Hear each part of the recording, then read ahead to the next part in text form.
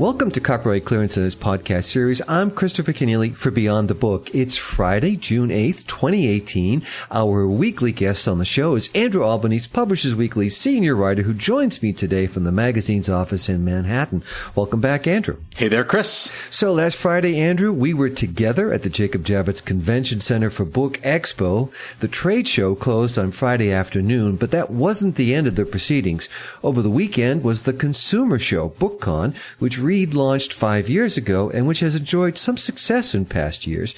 PW was there too, complete with a show daily. So what's the word then on BookCon 2018? Yeah, so by all accounts, BookCon had another good showing this year, although we don't exactly know how good just yet. Reed hasn't released attendance figures, although one official put the number at around 20,000 once again, which is quite solid. But what we do know from being on site was that the lines were long, and in fact, some of the lines to get into BookCon started in the wee hours of the morning, and the crowds were super enthusiastic. And we also saw that younger readers were really well represented. You know, among the big hits at the show this year at BookCon were YA author Cassandra Clare, who was greeted absolutely like a rock star. Like BEA, I'm sure we're going to see some more, I'm going to use their word here, reimagining when it comes to BookCon, how they're going to improve it and change it going forward. What we see now is that the growth rate after 5 years, including a little trip to Chicago in the middle of that, seems to have leveled off somewhat. But as we've been saying for all these years, you know, publishers really need to open up to the public and to be more, you know, B2C, business to consumer, rather than B2B. And I think BookCon shows that they've had some measure of enthusiasm among the public for doing just that. So authors love the publicity and the attention, naturally, and a week later, we are still talking about one author, though his book isn't getting the same PR as is his past. Former President Bill Clinton's new book is a thriller, The President is Missing, that he co-wrote with best-selling author James Patterson. The book got a big boost at BookCon, but then things went a bit off script. And that was entirely predictable, I think, right? I mean, I'm not trying to brag here, but it probably wasn't hard to predict this. And I know I predicted it when I first heard that James Patterson and Bill Clinton were going to appear together. I was astounded. You know, I sat in my editor's office and I said, how can they do this? You know, in the midst of the Me Too movement, never mind the right-wing fervor that was probably going to, you know, hit, you know, usually hits anything with the name Clinton attached to it. I thought it was just going to be mayhem. So, you know, the BookCon talk with James Patterson and Bill Clinton went really well, actually. And if they had left it at that, maybe they would have gotten away clean. But the media interviews, as our listeners no doubt know by now, were just a disaster, beginning with, you know, Bill Clinton blowing up at an NBC reporter when he was quite predictably asked about Monica Lewinsky. Clinton sounded terse, unapologetic, utterly self-concerned, and frankly unlikable. It was a terrible look for the former president, and I have to say it was really painful to watch James Patterson sit through that interview beside Bill Clinton. And on Monday night, as I was relaxing and watching Brian Williams on the 11th Hour, apparently he had the same reaction I did. So, you know, I was watching the TV and I made this short clip, and let's see if our producer Jeremy Brisky can play that clip for us now. And to use Brian Williams' own catchphrase, we'll talk about it on the other side. The question of the day may be this one. Who thought it was a good idea to put Bill Clinton on a book tour at this moment in time? Okay, so good question, Brian Williams, and a perfect one to toss to you, Andrew Albanese. Who did think it was a good idea to put Bill Clinton on tour, and was it in fact a bad idea? Those are good questions, right? You know, I'm sure it was actually a team decision to put Bill Clinton out there on the road and to do media and interviews for the book. I mean, it's Bill Clinton, right? You think on its face, you know, why not tout the involvement of a former president in this book? And I'd add that The President is Missing is a joint venture. So the team probably had a few more voices on it than usual. You have both Little Brown, which is James Patterson's publisher, and Penguin Random House involved, and they were involved in this global launch, right? And I'll just say this much. It was Penguin Random House that actually had a Trump impersonator show up at the London Book Fair to launch the book. You probably remember that, Chris, and our listeners might remember seeing that in Publishers Weekly too. I thought that was highly questionable to have a Trump impersonator launch the book there. So I have my suspicions about which side of the team made the call here. But, you know, we're talking about publicity here. And as the old saw goes, all publicity is good publicity. And to be quite honest, this disaster of an appearance for Bill Clinton has certainly made people aware of the book. No question about it. And here's the thing, too. it's apparently an excellent read. PW actually gave it a starred review, in fact, and raved about it. So was it a bad idea? I don't know. If it raises awareness and then the buzz hits, and hey, the book is really good, it could turn out to be a really good thing, of course. Except, I will add, for Monica Lewinsky. You know, this cultural moment we're in, the Me Too movement, it's really powerful, very much needed. But the question that was asked of President Clinton was whether he apologized to Ms. Lewinsky. And I have to say, it seems to me Ms. Lewinsky has become this incredible, accomplished, poised woman who deserves to live her life in peace. You know, whatever you think about her initial choice to have had an affair with President Clinton, we all do things when we're young that we wish we could change. But what has happened to her since this? It just strikes me as so unfair and so wrong. And I feel like she's handled it with such grace that I can't help but admire her. And all this is to say that regardless of whether Clinton has apologized to Monica Lewinsky, having her name dragged back up in this fashion makes me think that she deserves an apology from the publishers here, because they had to know, or at least suspect, that putting Clinton out there in this cultural moment right now, as Brian Williams himself suggested, was going to lead to this. And frankly, James Patterson doesn't need this kind of help. He is a mega best-selling author in his own right, and especially not with a book that's apparently this good. So in this case, I think the president probably should have been missing. All right. When Copyright Clearance Centers Beyond the Book returns, Andrew Albanese tells us what happened when one author got a little too cocky about a trademark for her books. I'm Christopher Kenneally with Copyright Clearance Centers Beyond the Book. Publishers Weekly Radio has the very best in book talk directly from New York City, the heart of the book publishing world. I'm Mark Rotella, Senior Editor at Publishers Weekly. And I'm Rose Fox. I'm a Senior Reviews Editor at Publishers Weekly. Join us every Friday for a full hour of exciting author interviews, best-selling books, and expert reports on the nuts and bolts of publishing. Every week, we make sure that you have the inside story of your favorite story. Take a listen at publishersweekly.com/pwradio.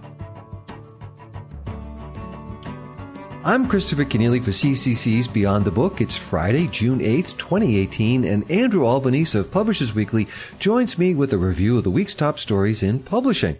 Last Friday, Judge Alvin Hellerstein of the Southern District of New York denied a motion by an author requesting a preliminary injunction be issued to prevent publication of books that included the word cocky in their titles because she claimed to hold a trademark on the term. So what happened there, Andrew? Yeah, so you could read all about this dispute on the PW site. You may have heard about it in the news elsewhere, but here's the story in a nutshell. So this past spring, author Felina Hopkins did obtain a trademark registration of the word cocky, this in connection with her series of self-published romance novels, each featuring one of her Cocker brothers. And I'm going to let your imagination run wild of what a cocky romance might look like. And then Hopkins sought to block the sale of other romance books that included the term or the word cocky in their title. And she sent letters to authors telling them that they had to change the title of their books. And she also asked Amazon to pull other books featuring cocky in their titles from sale. Well, as you can imagine, that created quite a backlash. And what followed was a letter writing campaign. And the Authors Guild and the Romance Writers Association separately requested that Amazon place the removed books from Amazon back on sale that had cocky in the title. And the Guild also hired a law firm to write a letter to Hopkins explaining its position on the issue. Hopkins' response? She filed suit.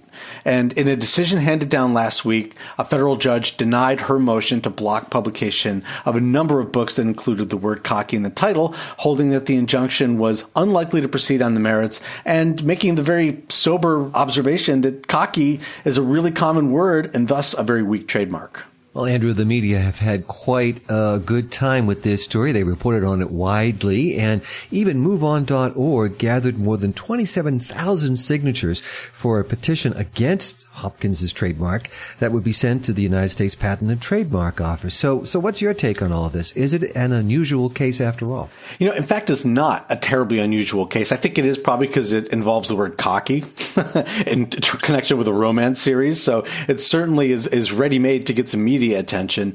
But if you look at the conversation around this case, I think people largely don't fully understand, and understandably, it can be complex, but they don't understand necessarily how trademarks work. First of all, a trademark is easy to obtain. Case in point here, right? Indeed, Hopkins had legally obtained the trademark, even though, as the judge in this case noted, it's a really common word, and as a trademark, it's pretty weak. But here's the important thing with trademarks. They're easy to get, but they're not so easy to keep. Indeed, the law requires that you defend your trademark vigorously or you risk losing it. So an example that I'll point out that probably other people listening to this podcast may have run up against is back in the day, there was a company that owned the trademark on the word listserv.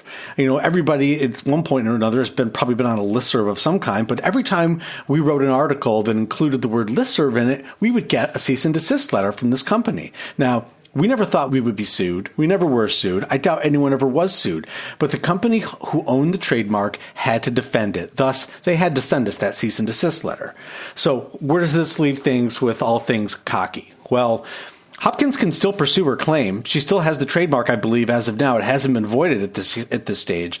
But that's clearly not going to work. I agree with the judge. It's a pretty open and shut case. It's a weak trademark.